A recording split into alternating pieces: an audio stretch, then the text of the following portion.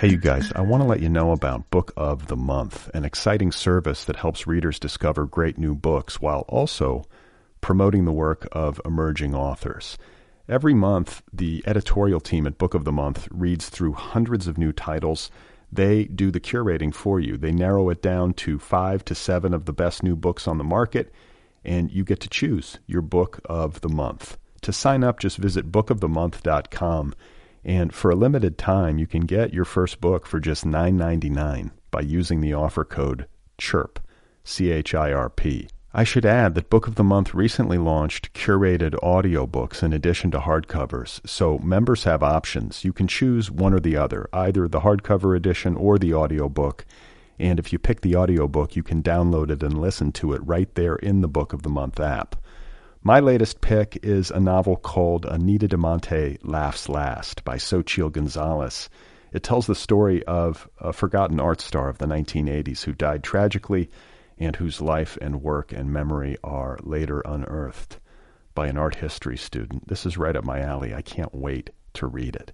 So if you want to sign up for Book of the Month, remember, go to bookofthemonth.com, and for a limited time, get your first book for just $9.99 by using the code CHIRP, C-H-I-R-P. One more time, that's bookofthemonth.com. Use the code CHIRP and get reading.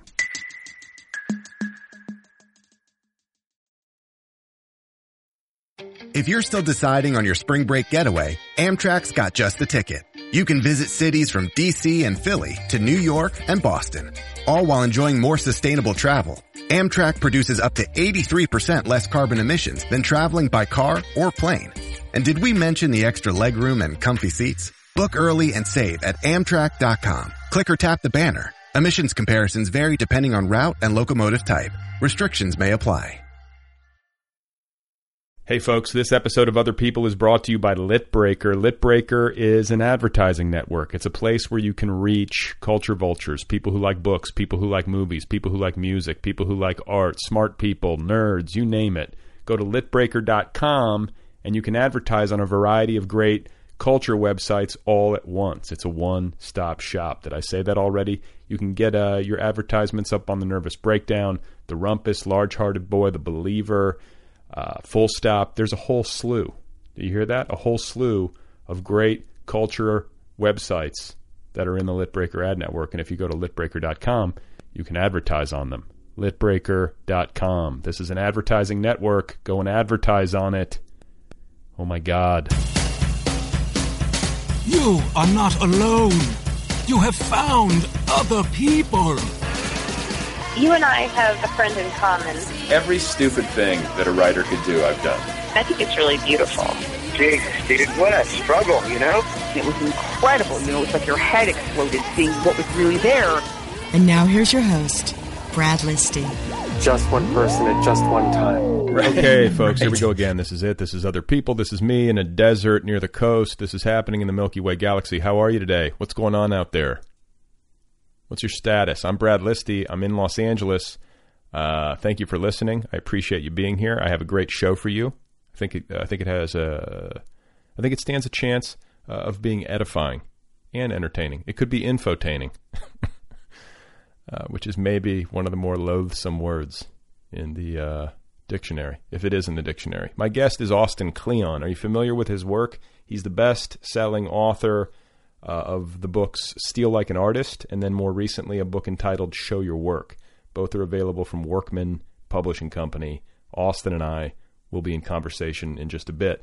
I should mention, just for the sake of clarity, that Austin's books, as you may have gleaned from the titles, are about creativity. They're about how to be an artist. They're about how to function as an artist, how to function better as an artist. And, all good things to consider if you're out there slaving away on a manuscript, or if you're just sitting there at your computer weeping and staring at a flashing cursor in a state of excruciating creative block and profound depression. Either way, these books are for you. Here's what's great about them. You can read them quickly in a sitting. They give you a little juice. They give you some good ideas. They remind you that this is a privilege to get to make stuff creatively. They remind you that it should be fun, that there should be an element of play involved. They remind you that input equals output. If you're not taking in art, you're probably not going to be making much art. And that, there should be an element of play involved. How many times have I told myself this, both on this program and then quietly in my private life as I sit there in the darkness?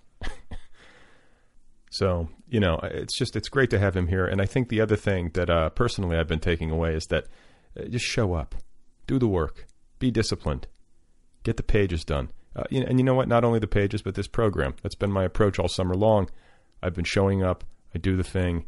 I try not to pay attention to the static too much.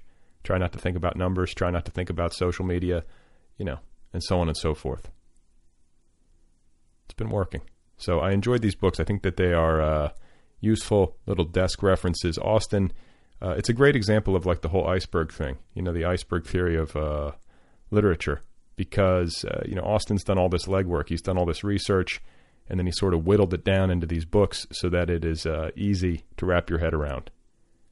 It's a pleasure to read, and I hope you enjoy this conversation. Here he is, folks. This is Austin Kleon, and his latest book, once again, is called Show Your Work. I grew up in a really small rural town in southern Ohio called Circleville. It's actually more like central Ohio. It's a little bit south of Columbus, but I grew up in the middle of a cornfield basically, and when I was a kid, I had a pretty standard childhood for what you hear from a lot of writers. A lot of time alone, a lot of reading books, a lot of drawing, a lot of writing, and I went to school to study writing. I went to a little place called Miami University. Wait, and then after that, Miami of Ohio?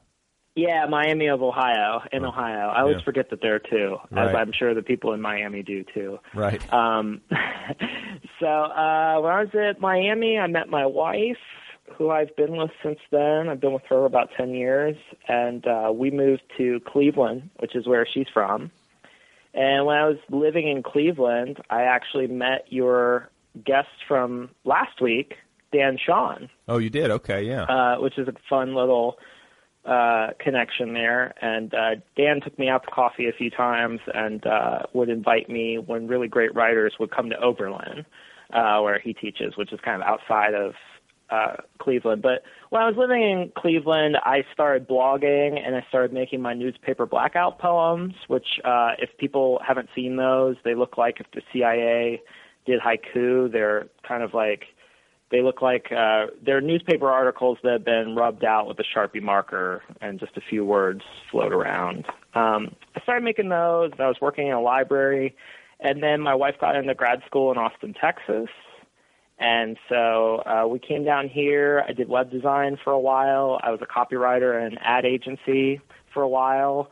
And, kind of kept doing art and kept blogging and that kind of thing and writing about, creativity and stuff I had learned about making art. And then I put out my book, Steal Like an Artist. And that book kind of did very well and allowed me to kind of quit my job as a copywriter. And now I'm a writer and full-time artist, and I just put out a book called Show Your Work. Okay, so when somebody writes books about creativity, sort of like when somebody writes books about how to overcome X or Y or whatever, usually it's an outgrowth of their own struggles, or often it's an outgrowth of their own struggles. So are you writing these books for yourself? Do you find yourself dealing with the kinds of common problems that writers and other artists, will sometimes deal with, things like block or lack of confidence or fear of failure?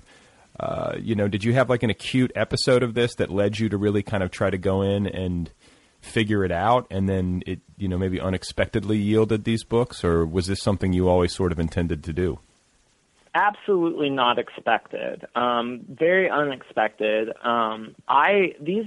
Steal Like an Artist happened because I was asked to give a talk at a community college to some students, and they actually needed a title for the talk. And I had done a couple of blog posts called 25 quotes to help you steal like an artist, which were, I was just collecting all these quotes from artists I admired who said that they actually stole a lot of their ideas, that they were kind of like David Bowie says, tasteful thieves.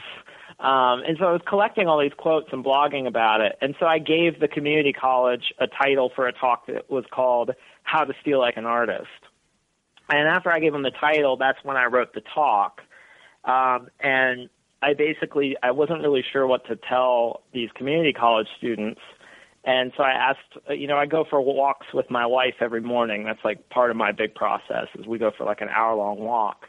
And I asked her on the walk, I said, what should I do? What should I say to these, kids, that really weren't that much younger than I was at the point. I think I was like 26 at the time. And my wife said, the best talk I ever heard was this lady got up at my high school and she had a list of 10 things she wished she had known when she was in high school, and she gave it to us. And I said, that sounds like a great idea. I'll just steal that. So I sat down a few nights before the talk, and I kind of compiled a bunch of old blog posts and wrote some new stuff, and I just made a list of 10 things I wish I had heard when I was in college.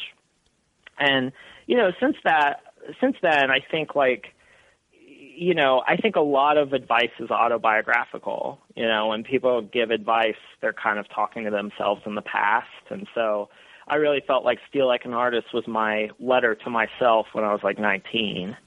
And but that all was kind of just all of those thoughts in Steal Like an Artist were really a byproduct of me trying to figure out how to be a writer. A writer of what?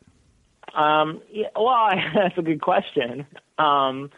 It's weird because I do what I kind of consider the newspaper blackouts, I do consider them poetry, but I never really considered myself a poet. I mean, it's weird because, I like to call myself a writer who draws because, a big part of my practice also is making images and putting images next to words.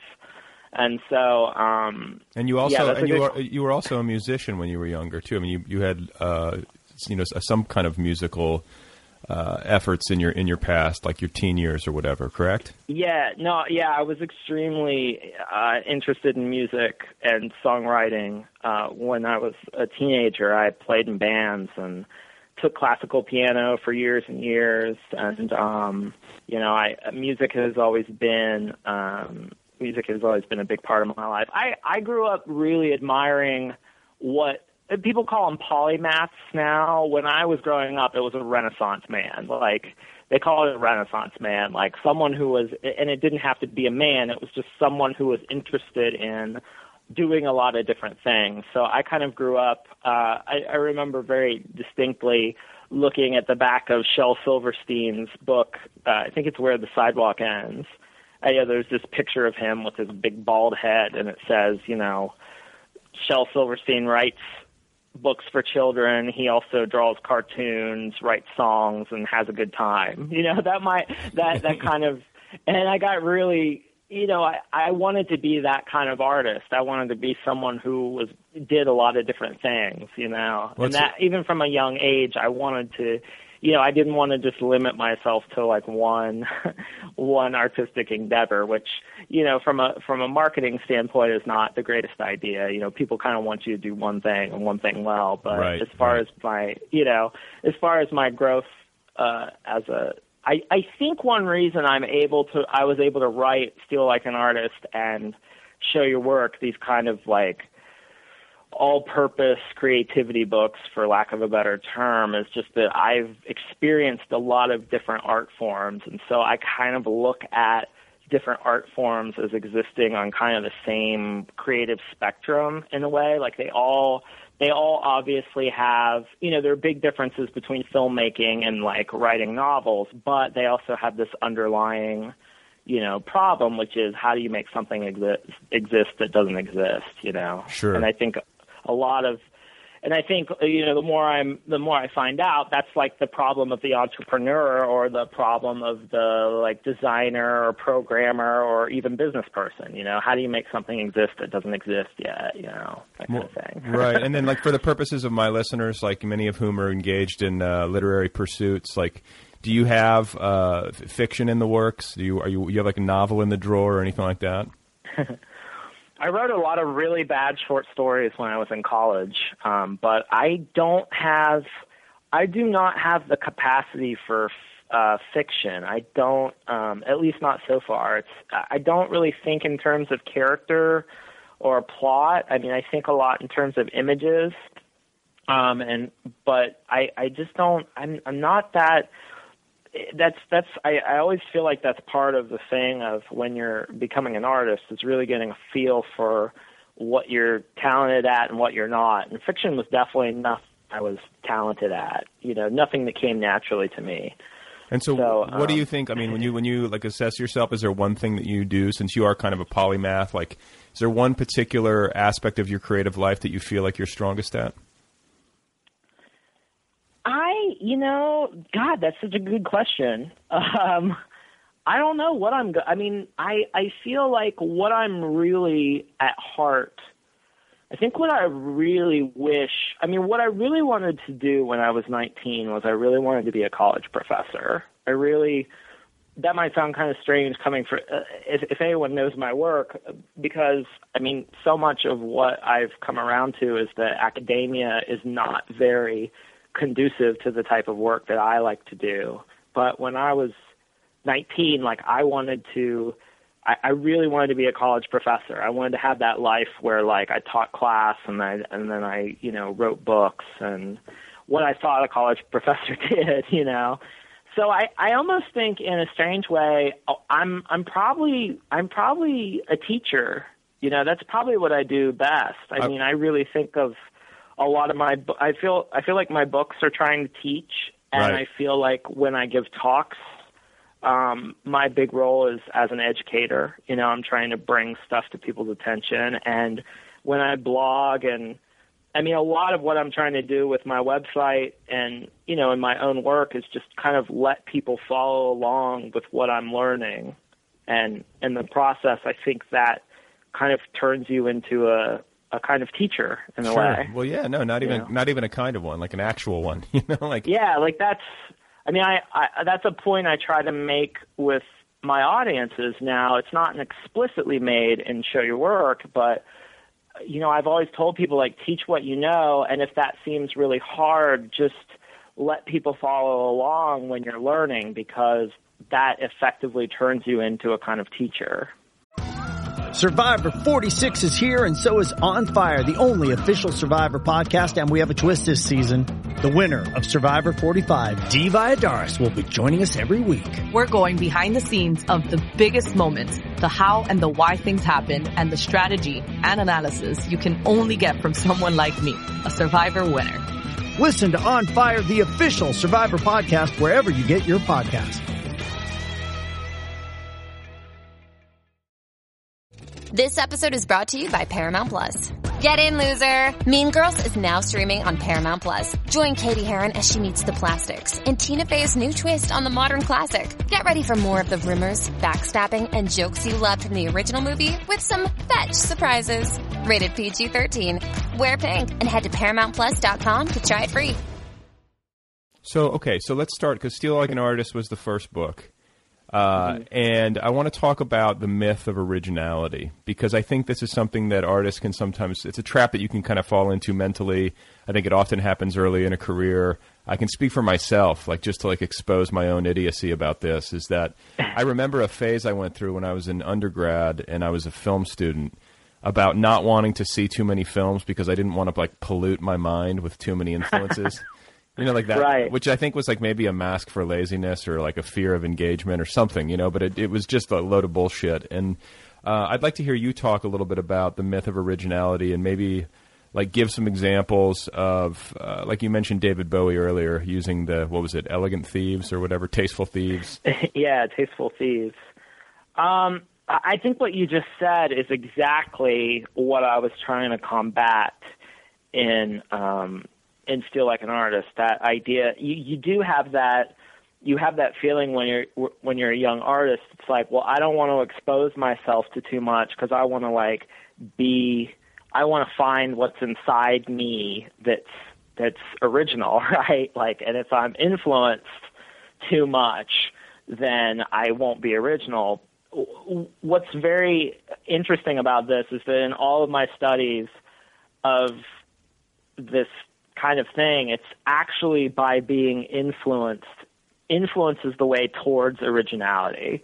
And what I mean by that is that your originality is kind of the depth and breadth of your influences. I mean, and the perfect example in film, which you just brought up, is someone like Quentin Tarantino, who has this kind of encyclopedic knowledge of film and not only uses it, but actually like very brazenly uses it. You know, I mean, a lot of his films are straight up, you know, homages or rip-offs or whatever you want to call them.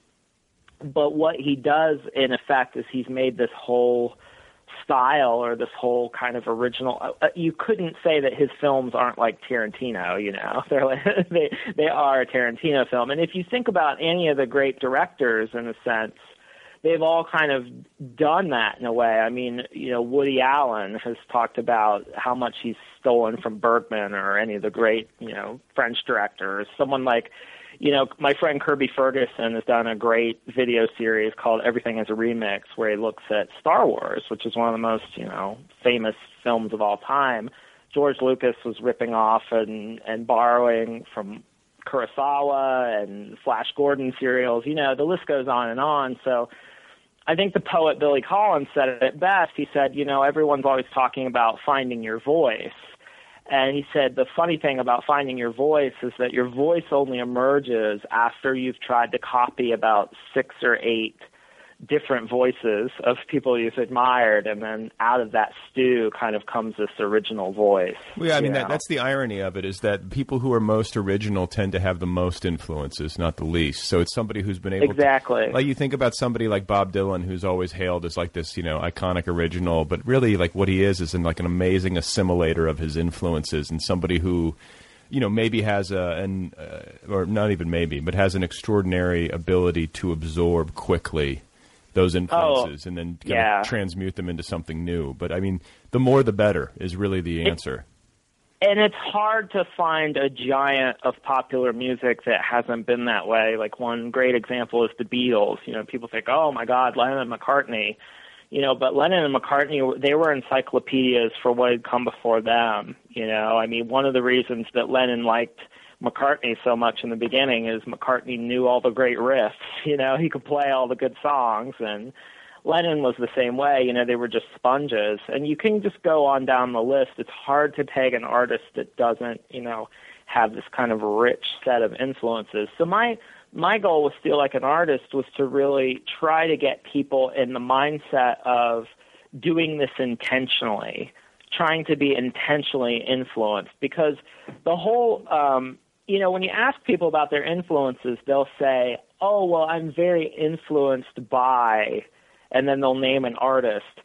That's kind of a weird grammar construction, because if you say you're influenced by something, that makes it sound like it actively did the work of influencing you, whereas, you know, really influence is about, you know, good influence is about seeking out influence, you know, and about making influence an active thing, you know, and that was what I was trying to do with Feel Like an Artist, is to tell people you should actively seek out good influences and influences that resonate with you, not kind of run away from them. And what is that? And I think, you know, to bring it back around to that education or teaching theme, what it really is, it's you have to become a student. If you want to be a master, you have to be a student first. And then what about the difference between imitation and emulation? You know, you touch on that in the book, and I think that's worth exploring a little bit. Well, imitation is kind of a learner's device, you know. Imitation is a lot about practice and absorbing. You know, imitation is part of the absorption process. So when you imitate your heroes, what you're doing is you're trying to, like, get a feel for who they were, and you're really trying to, like, kind of assimilate their moves into yourself. Like, I think it's Hunter S. Thompson who used to type The Great Gatsby out on his typewriter, you know, to get the feel of what the words were like. But imitation on its own doesn't contribute anything to the kind of cultural stew. You know, if you're just a copy of someone else, you know, that doesn't really, there's not a lot of art in that. There's a lot of mimicry in art, but it's when you take the imitation and you push it into something further. And that's when you get into, like, kind of emulation, you know. So instead of slavishly imitating Lennon and McCartney. If you turned yourself into a person that absorbed influences the way that they did and wrote it, in the kind of disciplined everyday way that they did, then you could really, then you're emulating them and you're going that step further that'll turn you into something new. Yeah, that's a good point. It's like act like you're heroes now. Like even if you're not as good as they are or were, just like act like them today. Start emulating, Yeah, absolutely. It's kind of like you don't want to look like your heroes. You want to see like your heroes. Right. If that makes sense. Well, I don't mean to like beat the Bob Dylan drum, but it just pops to mind. Like, he shows up in New York, like basically acting like Woody Guthrie, singing like Woody Guthrie. Like, he's a very emblematic of that sort of thing. And then quickly, like, kind of abandoned that imitation, maybe, and then moved on. But Dylan is I think even if you just took Dylan and the Beatles together, you would get this wonderful portrait of what it's like to imitate versus emulate and move into your own thing. I mean, I think Dylan was a lot like Picasso in the way that he just absorbed things, did something, and then he was done with it. He figured it out and then he moved on, and he had that kind of chameleon-like transformative thing throughout his career, Yeah, it's still going. I mean, I just read this article in New York Magazine like last week about that was called like The Weirdness of Bob Dylan or something. Yes, that was great. That was great. I read that too. Yeah. And then there's like Picasso. I've read I think I read Norman Mailer's biography of Picasso. I think there was one of those, but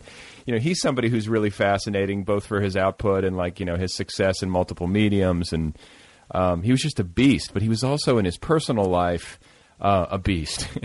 And it could be really, and then like, this is no great like news flash that like great artists can sometimes be really difficult or even monstrous people. But like, what about that? Like how? Because it's of interest to me to make really good work, but to also be a good person. And like, can the two? I guess the two can live together, right? They can happen simultaneously. Oh God, yeah. I mean, and this is something that really. This is something I had to work out in my life very early on, because I met my wife when I was about 20, and I was trying desperately to be an artist, and I kind of swallowed the Jack Kerouac Kool-Aid when I was really young, and I thought, oh well, if you want to be a real writer, a real artist, you have to kind of be this wild person. And you have to really make your life chaotic so you can reach into that chaos and harness some of it for your art, Right. And one of the things that happened to me that was really helpful was I'm a big, I don't want to turn it back to Dan again, but Dan Shawn, who you had on recently, he invited me to a George Saunders reading, the fiction writer George Saunders. Sure. And I got to ask him this question. I said, you strike me as someone who's a really good family man, and yet you're one of like our greatest writers. So is there a tension there, or is there something to that? And he said, no, they're not mutually exclusive. And he said, I will tell you another story. He said, when I met Tobias Wolff, who is another wonderful fiction writer, when I was a young man, I had this, he called it a Kerouac boner, and he said, I thought I had to be this wild, insane person in order to be a good writer. And then I met Tobias Wolff, and he's the sweetest man alive, and he loves his children, and he's this gentle person. And it immediately became clear to me that I could be a good person.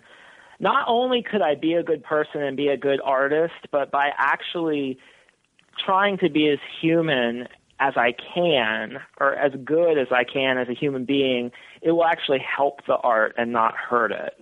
And I think George Saunders is a person that really embodies that quality. It's that you can tell that his humanity in his life comes right into his art. And so that's the kind of artist, the very early phase, I wanted to emulate. And of course, later on I found the Flaubert quote, which says, I was just going to say, if I had had that when I was 19, that would have helped. But, Flaubert says you be, regular and orderly in your everyday life so you could be violent and original in your work, you know? And so that's the kind of, that's what I've tried to live by ethos-wise. And I think that's the kind of, I've always felt personally that the world needed a lot more, the world needs a decent human being more than it needs a great artist. That's kind of on a person-by-person basis. I think you're doing better for the world by being a decent human being than by being some great artist. But I don't think they're mutually exclusive. And you can actually tie the two themes together of originality and having to be this beastly person to being an artist. You can pretty much trace that back to the Romantics. That's pretty much a construct of the Romantic age, that idea that you had to suffer for your art and that art was all about your individual experience and that kind of thing. You can pretty much trace that back to that time period. And we're just kind of like still living with the repercussions. So did you ever have like a phase? I mean, I guess if you met your wife when you were 20, you probably didn't have too much time to do this kind of stuff. But did you ever like go crazy and like drop a bunch of acid and have wild years where you thought you were expanding your consciousness and finding what you needed to make great art? I think I ingested most of my substances probably before legal age, but I had my experimental, time when I was like a late teenager, basically. But and I wonder, I just don't. It's funny. I wouldn't necessarily. I gained way more as an artist by locking myself in my best experience of being an artist, I think that when I really came into my own was there was a period after college where I had this really great professor who said, don't go to grad school. He's like, I know everyone else is applying to MFA programs, but trust me on this. Don't go to graduate school. He said, go get a part-time job or get some decent little job and then see if you can write on your own for a few years. Go out and kind of hold down a job, be regular, read a lot and write a lot, and then if you want to go back to grad school, you can do it. And so 2 years out of college, I got a really cush part-time job at a public library in Cleveland. And so I worked about 20 hours a week, had a dirt cheap apartment with my girlfriend, soon-to-be wife, and I spent, 20 hours a week going to the library and working, and the rest of the time I spent just reading and writing and, blogging and stuff like that. And for me, that was really my grad school. That time to just, if there was a writer I admired, I read everything by him, if I wanted to start a graphic novel, I started a graphic novel and then I threw it out. You know what I mean? And that was really that time to having the time and the space to really explore was way more valuable to me than any kind of psychedelic experience. Like that was much more of a breakthrough, just having that time to kind of fully immerse myself in the things I was passionate about. And then for like 5 years after that, I basically held down 40-hour-a-week day jobs until Steal Like an Artist hit. So I kind of had this rich period of immersion, and then I'd say the next 5 years were kind of an execution phase where I took a lot of those things that I had kind of like discovered when I was working part-time, and then I did those kind of nights and weekends until, I'd worked up my body of work. Okay. Does Monday at the office feel like a storm? Not with Microsoft Copilot. That feeling when Copilot gets everyone up to speed instantly? It's sunny again. When Copilot simplifies complex data so your teams can act, that sun's shining on a beach. And when Copilot uncovers hidden insights, you're on that beach with your people, and you find buried treasure. That's Microsoft Copilot. Learn more at Microsoft.com/AI for all. Hey, it's Kaylee Cuoco for Priceline. Ready to go to your happy place for a happy price? Well, why didn't you say so? Just download the Priceline app right now and save up to 60% on hotels. So whether it's Cousin Kevin's Kazoo Concert in Kansas City, go Kevin, or Becky's Bachelorette Bash in Bermuda, you never have to miss a trip ever again. So download the Priceline app today. Your savings are waiting. Go to your happy place for a happy price. Go to your happy price, Priceline.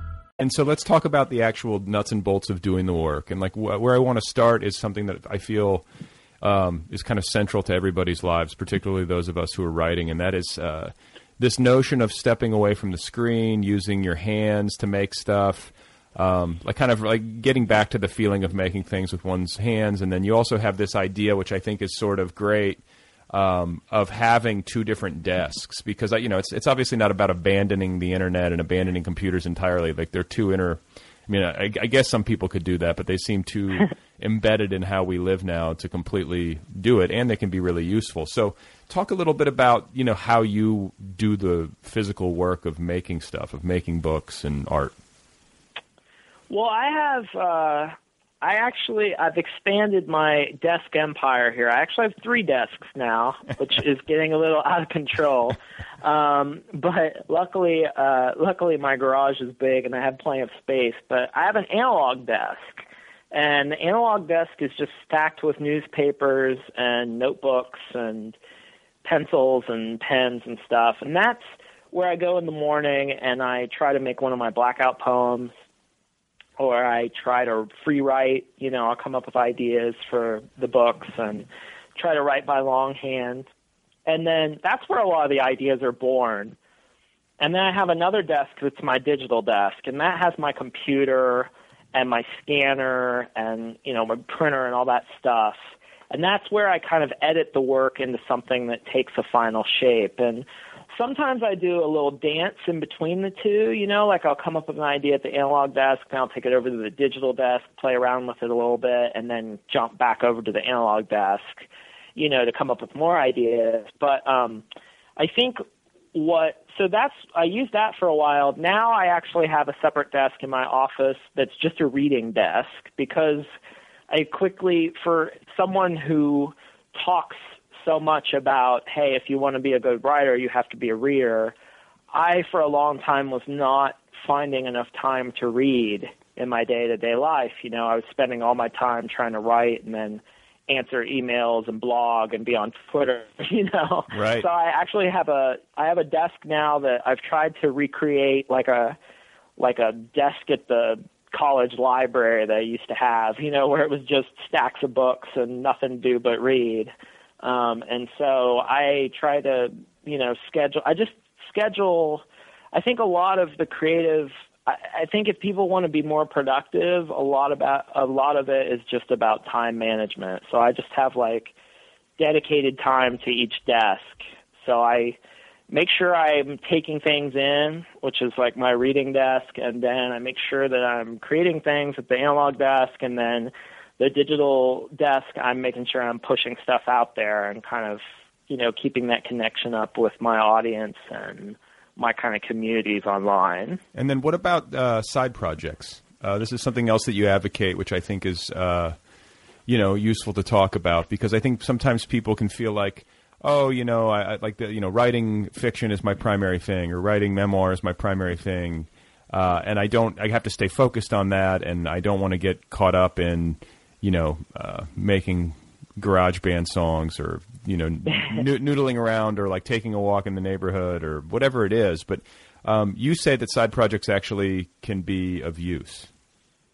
Everything I do now professionally started as a side project. I mean, when I put out my first book, being an author or being a writer was not my day job, or it was like being a copywriter or a, web designer or something. But the book slowly became my main thing. And then, when I gave my first talk, that was kind of a side thing that I did. And now speaking is like a big part of my, income and what I do. And so a lot of these things, and then same thing for the art, the art was always kind of a side thing I did on the side that now has kind of become part of the show.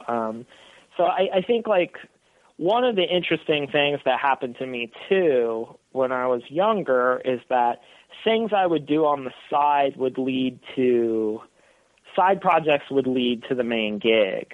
So when I was a librarian, I was monkeying around on the web a lot and building my own websites.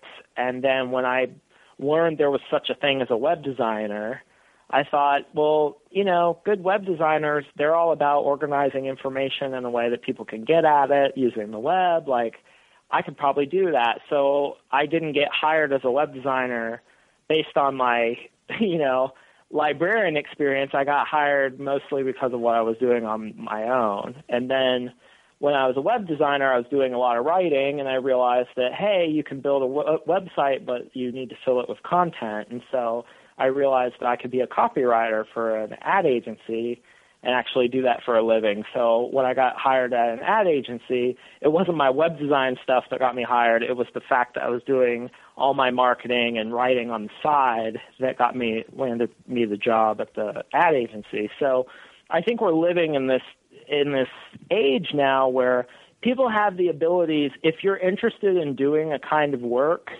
there's not really anything keeping you from diving in and doing that work. Like if you want to make movies, you grab a camera and you start making little shorts. Or if you want to make websites, you do a website for your uncle's carpentry business, right. Just stuff like that. And you just never know what the side projects, what that will lead to on down the road. But I think furthermore, if you're someone that's really passionate about a lot of things, this kind of goes back to the polymath or the Renaissance man thing.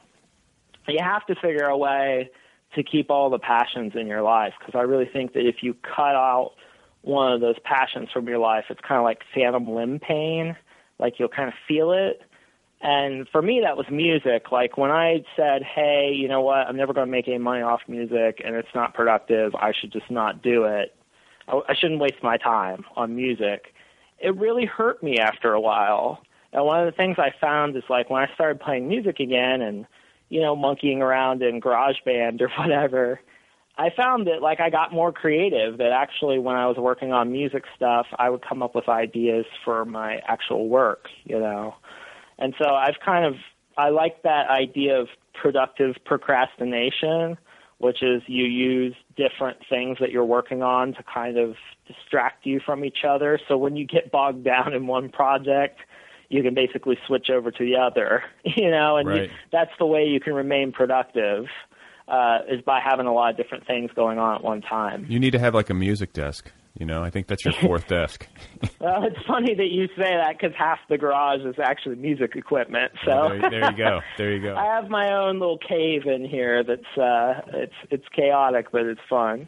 So now I want to shift because your second book, Show Your Work, is about sharing your work. I mean, I think primarily that's the gist of it. And you posit that there's like a not so secret formula for becoming known as an artist. First you have to do the good work, and then second you have to find a way to share it with people. And I think in today's in today's times, the internet has made that easier than ever before. But there's a lot coming at people. It's hard to distinguish yourself among all that noise. So, like, what do you think? Is the secret of trying to get yourself noticed, to find a way to, distinguish yourself with all these other people trying to do the same thing? I think that basically, the thing that creators are really, the struggle there, the real struggle I was trying to address in Show Your Work was this kind of feeling that if I do any kind of self-promotion, or if sharing will take away from the making, that if I spend too much time on sharing, it's going to take away from the time I could be spending making things, right? So if you're, I just knew all these artists that were really good, but they wouldn't bother promoting themselves because they didn't want it to take away from their time at the drawing desk or, something like that. And so the way that the artists I know, the only thing they're really interested in is the work and the process and what they really love. And so what Show Your Work is about is just about how you can share the process of what you do as a way to get people interested in your work, and how sharing your process in a way is like kind of the most authentic way to share your passion, because that's the thing you're really passionate about. And so the book's kind of about thinking, kind of thinking big picture about what it is that you do and sharing your work in ways that can either be interesting or useful to other people. So like from like a writer's perspective, sharing process, it's just like, here's my coffee mug. That's the thing that people get thrown off. They hear process and it's like, oh, so it's like your first draft or something. But the process of being a writer, like for instance, reading is a huge part of being a writer. Like writers are some of the best readers because that's their fuel.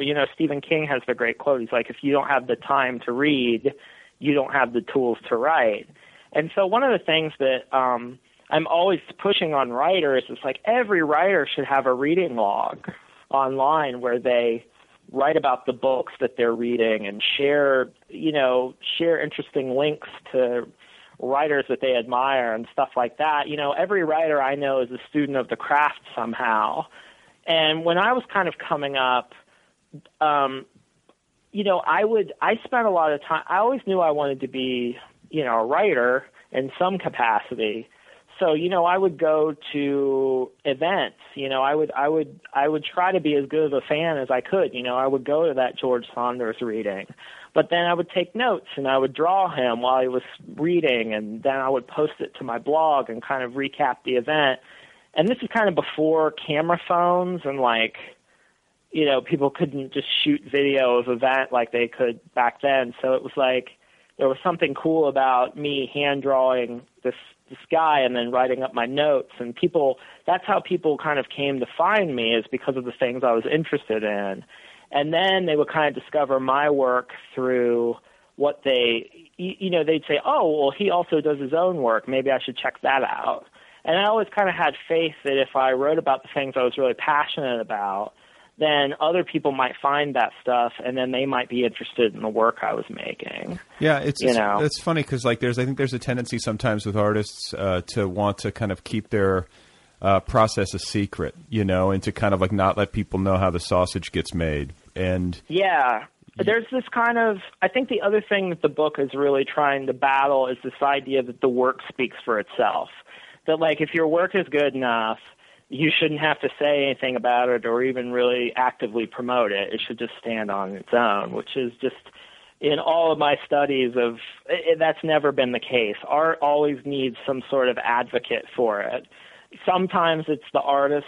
I mean, Walt Whitman used to write fake reviews of his own poetry, stuff like that. I mean, all these people we look up to for their artistic genius, they usually had some sort of person hustling for them on the side, or they were good hustlers themselves. But, the idea that I always point to is the idea of, like, forgery. Like, imagine there are two beautiful, you walk into an art museum and you see two identical paintings on the wall, and they're gorgeous, and you're looking at these two identical paintings and you're walking back and forth between the other, and you can't detect any sort of difference between them. You almost think they're kind of the same piece. And finally you track down one of the curators in the museum, and because there's no label underneath the painting, you can't figure out anything about them. There's just these two identical paintings, and they're both gorgeous and they're both identical.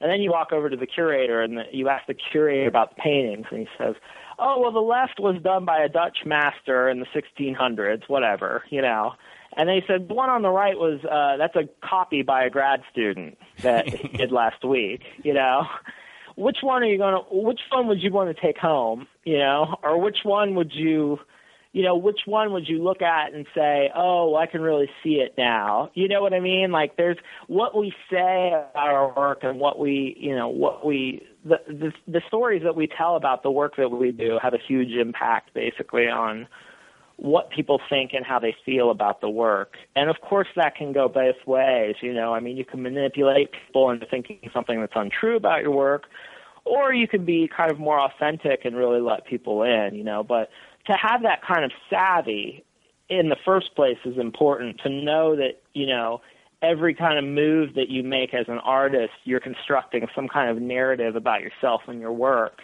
and then you can decide how much you show people or how little you show them. Yeah, no, I mean, especially in the internet age, like everything you say online, everything you tweet, everything, every person you favorite, every public association you make, like to me, it gets a little nerve-wracking after a while. And you can, but I mean, I guess really good artists are crafty about how they associate themselves and present themselves online. I mean, it's a form of advertisement, I guess. Yeah, and they always have. I mean, even in the even in the days before the internet, you would show up at the right art opening, and kind of that whole idea of networking. I think what we've replaced is that traditional notion of networking. And this was the point I was trying to make in the book, is that notion of networking, that old schmoozing saying, we don't really have to do that as much anymore. We can take advantage of the network.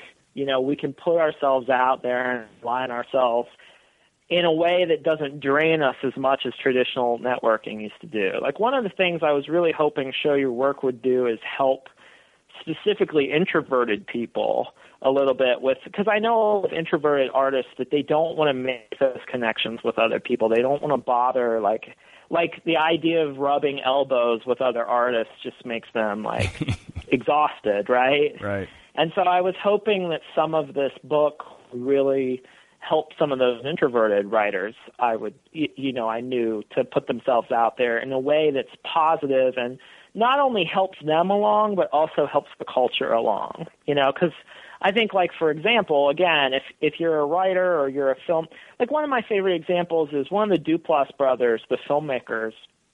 He had a thing for a while in his Twitter feed where his Twitter feed was only Netflix 365, which is every day he would pick something on Netflix streaming and say, this is a great movie, you should watch this for this reason. And that was it, And I love that idea of and what he was doing in that process of telling people movies they should watch is he's also revealing his stylistic impulses, the things that he finds interesting and the things that he's drawn to. And so you learn a lot about him as an artist by what he recommends, And again, this goes back to the Feel Like an Artist stuff, which is you're kind of the sum of your influences, and by being kind of transparent about those influences, you kind of situate your own work in that kind of web. Yeah, and what's coming to mind for me, I just watched this documentary the other night called Finding Vivian Maier. Have you seen it? I haven't seen it, but I've read a lot about her. I find it really fascinating. Yeah, I mean, talking about your work doesn't speak for itself. I mean, she's been getting all this acclaim posthumously because this guy John Maloof, this young guy, bought her stuff at an auction. He was one of those guys who goes to whatchamacallit, storage garage auctions or whatever, and he just landed upon this box with thousands and thousands of negatives. And kind of the dream of dumpster divers. Yeah, I mean, it's an unbelievable narrative, and the thing that's interesting to me is this tension between, and I don't know if tension's the right word, but the relationship between the work itself, which is truly accomplished. I mean, I think it has to be in order for people to get really excited about it. But I think what's also buttressing the interest and enthusiasm that the work has been receiving is just the crazy narrative of it. This woman was a nanny. And she just walked around the streets of the towns where she worked, like Chicago. She worked outside of Minneapolis, and she just took thousands of photos, throughout her whole life. Never told anybody, never shared them at all. I think she did have some intention to share them, but it never happened. And then this guy lands upon this box of her stuff, and he's the one who is out there advocating for her and got her gallery showings and all this kind of stuff. But it's right up your alley. It's totally up your alley. It's oh yeah, I wanted to watch it the only problem that messes me up with movies now is I have a kid. So my son's about 2 now, so I feel like I haven't been to the movies in ages. But right. That's on top of my list. It's on iTunes. Yeah, but that story fascinates me because you wonder to yourself whose narrative is this? I mean, in some ways, it's really the guy who found the stuff, in a strange and the mystery, in a strange way, and the mystery of why she didn't tell anybody, makes the work I just think that I think that this is often the case. To give maybe a more pop culture example would be the Linklater movie Boyhood, where that's getting all this acclaim, and it's I really love the film, But, you know, there's the narrative behind it. Like, wow, he did this over 12 years. And, you know, you had to kind of count on the actors being there. And you sort of, you know, it was a real roll of the dice. But it's like the story of how the sausage is made makes the sausage more interesting somehow. Or more tasty. Yeah, you know, yeah. if there's a good, that's the funny thing about that quote is it's like, you know, if the sausage being made, well, if there's a good process, it's going to make it taste even better. You know, I mean, think about all the foodies and the artisanal, like, you know, that whole mania in our culture right now, how, you know, foodies are really, really into how, you know, oh, well, this chicken came from this farm and it was slaughtered this way. And then they used, you know, there's that whole process is huge. It's a huge selling point now for a lot of the things that we consume, you know. But Boyhood is like, that's a terrific example. I mean, one of the things I always joke with my wife about when I'm starting on a book now is like, oh, well, what's your like NPR, like what would be your NPR kind of pitch for this? Like if you were sitting down with Terry Gross, you know, we're always joking, like, what do they first start talking about?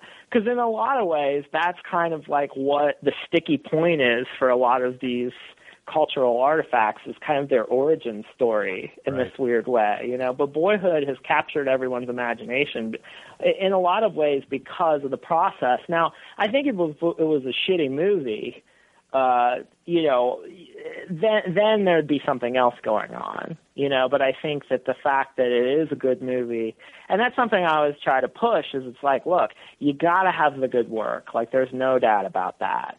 But, you know, it's the stories you tell around your work that have a big impact too. Because we all know people who are, you know, they do mediocre work, but of course we wouldn't name names. But you know, there's mediocre work out there that's finding its way to an audience sheerly because of the hustle or the way that it's been pitched to people. You know, and that's just part of the.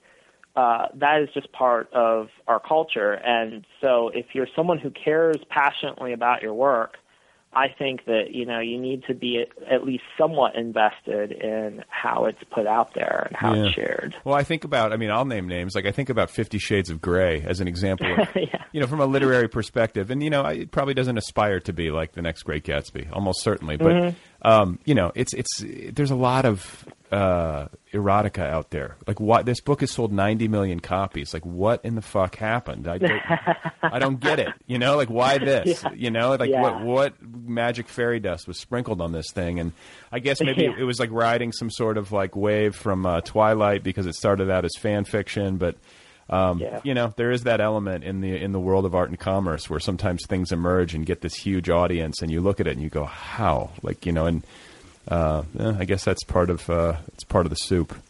Well, there's the great line from Unforgiven, the Clint Eastwood movie, that I think everyone should have tacked up on their wall. I don't have it written on mine, but I should, and that is, deserves got nothing to do with it. That's right. Deserves got nothing to do with it. If you can keep that line in mind, that will keep, like, it's so much easier to keep your mental health in this life if you can remember that quote from that movie. Deserves got nothing to do with it. This is not a meritocracy, and it never has been. You know? It takes some luck in life. Yeah. I mean, Michael Lewis did that wonderful commencement speech where he said, anyone who doesn't acknowledge luck in their success is not being honest with themselves. Right. You know, to not acknowledge that so much of what happens in our life and the outcomes of our lives is due to sheer dumb luck. A lot of it. You know, of course it's not everything, but like, you know, just the fact that you're, you know, the point he was making is like, look, you know, you're here at this Princeton graduation, like, you've been lucky. Like, just by being here, you've been lucky now, and if you have success later on, you will, you know. But what Michael Lewis's point was is that, you know, if you're lucky enough to succeed, then you should feel a responsibility to kind of pass it on. Absolutely. And I don't, you know, I got to say, like, I worry sometimes that there's not enough of that. There are obviously some shining examples of it, but there's a lot of people who I think fall into the trap when they get successful that they like, you know, this is something I achieved, like I did this. It can be tempting, I think, to maybe give yourself too much of the credit. And that also can sometimes seem to me as like an expression of ego, like and like a disavowal of like all the people who helped you get there, the lucky circumstances into which you were born, the breaks you got along the way that like really can't be explained, like just dumb lucky timing or right place, right time, that kind of stuff. And I guess maybe I say this because, and I'm also talking to myself, like, should I ever be in a position where, like, some kind of, wild creative success comes my way or some kind of largesse, like, I hope I have the good sense to remember what it was like to struggle and to pass it on and be generous in every way possible. And if everybody did that, we'd be in a much better space. I agree. I could not agree more with you. And I also think if that happened, we would have a much more accurate picture of how this work is actually done. Because I think, again, if we go back to that lone genius myth, that is something that gets perpetuated by history in a sense, that we lose that kind of, if you only hear the name Picasso, or let's take Van Gogh. If you only hear the name Van Gogh, you forget that there was this guy named Theo Van Gogh who was actually the person who went around and showed all these works to people and gave Vincent the money to make the pieces. And it was only through his brother's collaboration and his support that these paintings were even able to be made, that kind of thing. There's actually a great book that was just written about this that just came out. There's this guy named Josh Shank. He's gonna be on the show. Oh, is he going to be on? Well, tell him I said hello. Yeah. I think we're going to do something pretty soon that I can't talk about together. But I found his book to be a wonderful. One of the reasons he wrote his book Powers of Two, which is all about creative duos, and the big example he uses is Lennon and McCartney. One of the reasons that he picked creative duos, or so he says in his intro, is that the lone genius myth is a great story, but it's not true. The network theory, which is usually used to combat that idea of the lone genius, what Brian Eno calls genius, which is the kind of collaborative form of genius, which is a lot of the great innovations in art and culture are made by a whole group of people.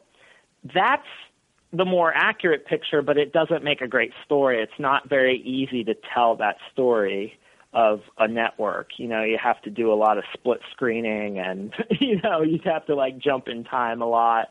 But the creative duo, what Josh says is that gives us an opportunity to show a kind of dramatic tale unfolding in a creative life, but get to some more accurate pictures of how creativity actually works. Well, I think that I think it's especially useful to bring this up in the context of writing because, I think nowhere is the lone genius myth maybe more sticky than in the realm of literature, because it is something that you do in solitude. It is something that you do on your own, in a sense. But absolutely. But it's not the whole. I mean, with Lennon and McCartney, you're in a band, so the collaboration is more explicit, and you can kind of see it and hear it. But I think this is something that writers can often miss. Is that if your whole goal is to just lock yourself in your garage or lock yourself in your basement office or whatever it is and read your books and pound away at your keyboard and do that, that's like half the deal. And I got I've done 300 of these now, and I'm consistently hearing from people who have success at this that they are part of a writer's group, or they're in some sort of support network socially and creatively that you would think, well, this person is so accomplished, why would they need this? And the truth is that they're wise to take advantage of it, and it's helping fuel them. Yeah, I mean, one of the reasons I am the writer I am, and there's a great line in Michael Chabon's Wonder Boys where he says, luckily I manufactured her drug of choice. He's talking about being a writer and his girlfriend loves to read, and luckily, my wife is a voracious reader and also a great writer on her own. And so for me, she has been completely instrumental in everything I've ever done because in a sense, everything I've ever written was thinking about her as the ideal reader, you know, thinking of her as the first person who would actually read this and imagining some of her reactions right away. Like if you have someone in your mind when you're writing, you immediately have another brain in the room because simply by thinking about what they might think about it, you've got kind of their perspective, you know. John Lennon's a great example. He used to just have one of his buddies just hang out in the room while he was writing. And they very rarely would they interact or would Lennon ask him, you know, what he thought about it. But it was just having another body in the room that made him kind of more prolific, that made the stuff kind of come out more. And it was funny, I was just met with an engineer and a songwriter the other day who was in town here in Austin, and we went for coffee. And I asked him about that. I said, do you ever write with anyone else in the room? And he said, yeah, actually, I do. I have a buddy who I have come over. I used to want to write alone, but now I have this buddy come over, and it's the same thing he described with Lennon. Like, we don't really talk a lot, but I know what his tastes are, and just having him in the room helps me kind of form some of this stuff. But, yeah, you know, there's always someone, a lot of these writers, there's either a reader. You know, Stephen King talks about that. He writes for Tabitha, his wife. Sure. You know, she's his first reader. And then, you know, like Nabokov's wife, Vera, you know, like she was his secretary, editor, you know, she's the one who pulled Lolita out of the flames of the fireplace. Right. You know, I mean, there's always someone, and even when you think about the act of putting out a book, I mean, yes, of course, writer's slave, and you know, there's just so much solitary work, but there's always an editor, there's the book designer, there's the whole, like, kind of, you know, there's that whole machinery of publishing that does their job. I mean, anytime you see a writer up on the stage, there's been a whole team that's made them who they are, not to mention their agents or their, you know. Sure. Well, you know, so it's funny you talk about these like collaborations. First of all, it's worth mentioning, like it's hard to find that buddy who can just come over and just sit there. Yeah, exactly. Right. That's a good buddy, you got to move to Austin and actually old school Austin. You know, the big problem with Austin right now is everyone's joking that it's becoming, you know, it's becoming less and less. Because of real estate prices and rent, you know, it's becoming less and less that kind of slacker place, you know. Yeah. Not everybody can just like hang out the way they used to, and people are really asking themselves whether, you know, that's going to have an impact. And of course it will, but being able to have that person around to just hang out, you know, that's pretty difficult. Well, and I was thinking too, how else you live with them? Yeah. Well, I was listening to I guess I was listening to an interview or it was something Jerry Seinfeld was doing, and he was talking about his daily routine where he gets on the phone with like his best friend every day, like every single day. They live on opposite coasts, and he just calls him up, and they just talk for 2 hours. Yeah, every day. And that gets him his material. That. Yeah, I mean that's his. I think Seinfeld is totally fascinating to me. I mean, reading more and more about his process, and it's really funny. He's such a professional and such a pro that he doesn't. This is something I've noticed with people who are really good. Like someone like me, I can interpret these people for you, and I can talk about what they're doing. But these people who are really inside it, in a way, they don't even really think about it. Like when there's something I write about and feel like an artist that Seinfeld does. He keeps a wall calendar on the wall, and every day he does his joke writing, and then he makes an X in the box. And then his job is it's not to write jokes, it's to put an X in the box for the day, you know. Well, that went viral across the internet. You know, when that article first came out, part of the reason I knew about it was like it went all over the internet and just like spread like wildfire all over. And Seinfeld's response was, that's the dumbest thing I've ever heard. He's like, I've done all this stuff over the years. I've done all these comedy, you know, I've written all these great jokes. I have all these achievements, and that's what people are spreading around, this like completely stupid, you know, his point was, of course you have to work every day. Do people think this just happens? You know, I mean, he was so upset that everyone was he was so upset that something so obvious was so helpful to so many people. Or surprising. People were like genuinely surprised that like, exactly, yeah. And I think that's what's funny when you're at that level is you forget that there are so many people, myself included, out there that are finding it such a struggle to kind of work the way that, these people, it's just funny how those greats really lose sight of that, Yeah. Well, especially when you've done it a whole lifetime. Yeah, and then I think a good place to kind of transition and for us to wrap up is with with this idea of creative chain smoking, which I like as a phraseology, But a guy like Seinfeld, just to kind of continue with him, or any of the great artists, writers, etc. They don't stop working, and like they finish one book and then the next day they start another. So, like, I'd like to hear you maybe talk about this a little bit before we finish, because, like I think in the artistic realm, finishing a project obviously feels good, but it's always kind of a false summit. And if you really want to make a life of it, and moreover a career of it, you have to be a worker. So, how do you chain smoke?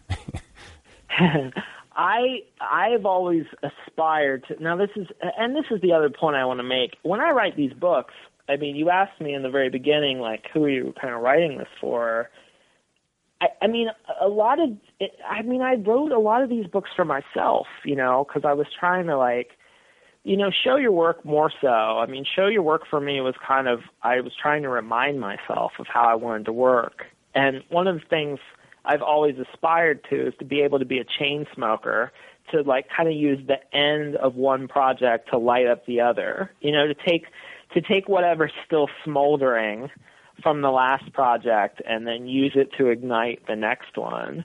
And some of the things I collected over the years were just examples of people who did that on a micro level and then a macro level. Like Hemingway used to end the day in the middle of a sentence because he knew he could get started the next day, But then Joni Mitchell said that, whatever bothered her about the last album, she'd use that as a way to start the next album, And just, I love that idea of taking whatever you didn't, just jumping right into the next thing. And, nobody wants to bring up Woody Allen these days, but I feel like, whether that's fair or not, but he is a prime example of someone who, the minute he stops shooting one movie, he starts writing the next one. And I think, you mentioned that Bob Dylan piece. I think one of the reasons, the thing that people forget about Dylan is he didn't really, he went off to Woodstock for a while, but then for the rest of his career, I mean, he just kept playing. He plays 100 shows a day. A year, That would be interesting. 100 shows a day. But, he plays 100 shows a year. And then, Seinfeld's the same way. He's someone who has quietly done stand-up for all these years to keep his chops sharp, And just that idea that, I think me personally, I thought, oh, well, if you're an artist, you get to a point where you just feel like you've achieved something, and then you're just kind of done, and then you just bop around, and you occasionally make a painting, or occasionally you don't, And the more I've met other artists and people who are working, I love that term you've used, false summit. I mean, there are no summits. Right. It's just this constant churn and burn, and you just keep working, and the people who are really healthy that I know, they don't want to quit. They're not going to retire, they're just going to keep doing stuff. So, I was going to say, so that begs the question, what's next for you? What are you working on?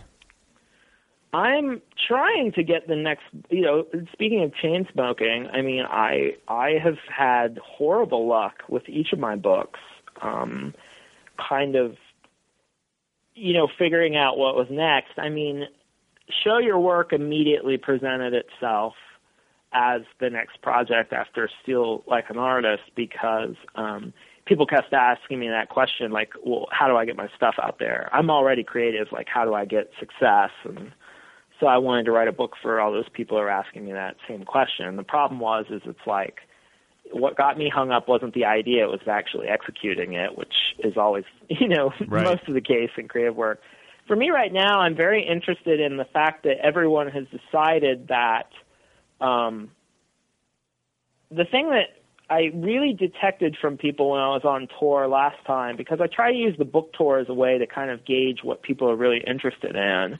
What I detected on this tour was that people really have this feeling that they need to be, like, they have to make their passion their living, you know, that like, oh, I have to figure out how to make money off my art or I'm not a success, you know? And so I've kind of reacted to this in this really hard way, because as someone who now makes a living off what I love to do, I know it's not all rosy, and that it can actually hurt the work just as much as help it. And so my next project, I'm trying to look at stories of people who kind of made, you know, people who made art for, I'm trying to investigate that idea of what you make art for, you know, and that sounds really vague, but. No, I get it. I get it. And how people, because there are people out there who make great work, but who do it on the side, and there are like, what do you call them? Outsider artists and people who have these kind of like, it's almost like hobby art that winds up being over the course or like Sunday painter, right? Like there's the great, that term, Sunday painter. You know, I just read an interview by these two Russian artists who they said, I can't pronounce their names, but they basically said, you know, when we were living in Soviet Russia, you would work for the government, you would paint propaganda all week for the government, but then on the weekends you would do your real passion work. And there was beauty in that, because there was freedom at the end of the week, you know. Yeah. And then they said we came to America and all of a sudden we were free, and now we just work all the time. You know, they were just saying, like, what does that mean when all of a sudden you can work all the time and then you don't have any free time because, like, every day is Sunday? Right. Like, if first you're a Sunday painter and then you become, like, a professional painter, what happens when every day is Sunday? Is it special anymore? You know, and so it was just this interesting point. But I'm interested in, I mean, my goal has never been, like, here's how to get rich by doing art or being more creative. Like, my goal has always been like, hey, here's how you can be a little bit more creative, or how you can make work so it can make your life better. You know, like, whether it makes you rich or successful or whatever, I think there's value in practicing an art. There's value in dancing or singing or painting or whatever. And so what I really want is I want everyone to have that in their life, whether, you know, they make money off it or not. And so that's why I'm trying to, like, investigate right now. And so we'll see what happens. Well, yeah, I wish you luck with it. It's been such a pleasure talking with you, and thanks for your work, and I wish you luck on what's next. Oh, thank you so much for having me. This is a blast. Okay, guys, there you go. That's Austin Kleon. Wasn't that great?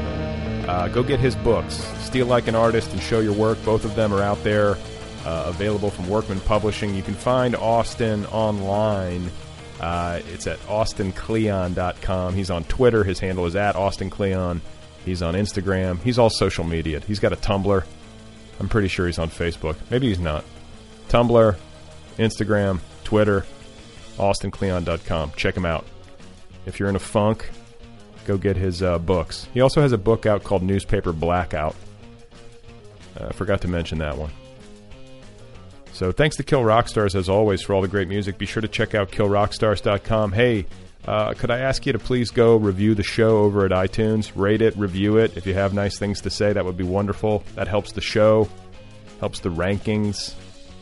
Just go over to iTunes, search out Other PPL with Brad Listy, and then rate it, review it. 2 minutes of your time. And while you're at it, go get the app, the free official Other People app. It's the best way to listen to this program. The app is free. It's available wherever apps are available. You get the app, and then the most recent 50 shows are always available free of charge. They upload automatically. You don't have to do anything. They will just be there magically waiting for you. You can download episodes to listen to offline if you don't have a Wi-Fi connection. You can take shows with you, listen anywhere you go. And then best of all, if you want to stream the archives, sign up for premium right there within the app. You just sign up for premium. You have access to the full archives, every single episode. All 300 of them, and it's cheap. $2 a month, $5 for 6 months of access, or $9 for a full year of access. One-time payment. $9, 75 cents a month. What a bargain. That is a bargain for you. Remember that from Eddie Murphy? That is a bargain for me.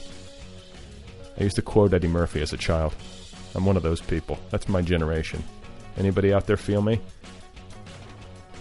So, I feel good. These are good books to reboot your head when it comes to being creative, remind you how the thing is done, simplify it a little bit, boil it down, streamline it, what have you. So if you're out there struggling, you need a little boost, a little pick-me-up, go pick up one of these books, or both of them. They make a nice pair. And I am going to continue to work. I've been working in a coffee shop lately, just getting out of the house, focusing, bearing down. It's a great coffee shop. I think part of, I have this thing about not wanting to write in public, but for me, with a little kid in the house, it's easier for me to get out of the house in order to focus. And I think if you're going to do that, or if you are forced by a necessity to do that, then it's good to find the right place. And I think I've found my place. It's dark. It's weird. There's always a table. Parking's easy, which, means something here in the big city. So, knock on wood, that it continues. Please remember that Bertrand Russell was so inept physically that he could never learn to make a pot of tea, and that Cicero once said, quote, "What is the use of being kind to a poor man?" Isn't Cicero supposed to be like a wise philosopher? What a dick. Thanks again to Austin Kleon. Go check out his books, and thanks to you guys for listening. I'll be back again soon.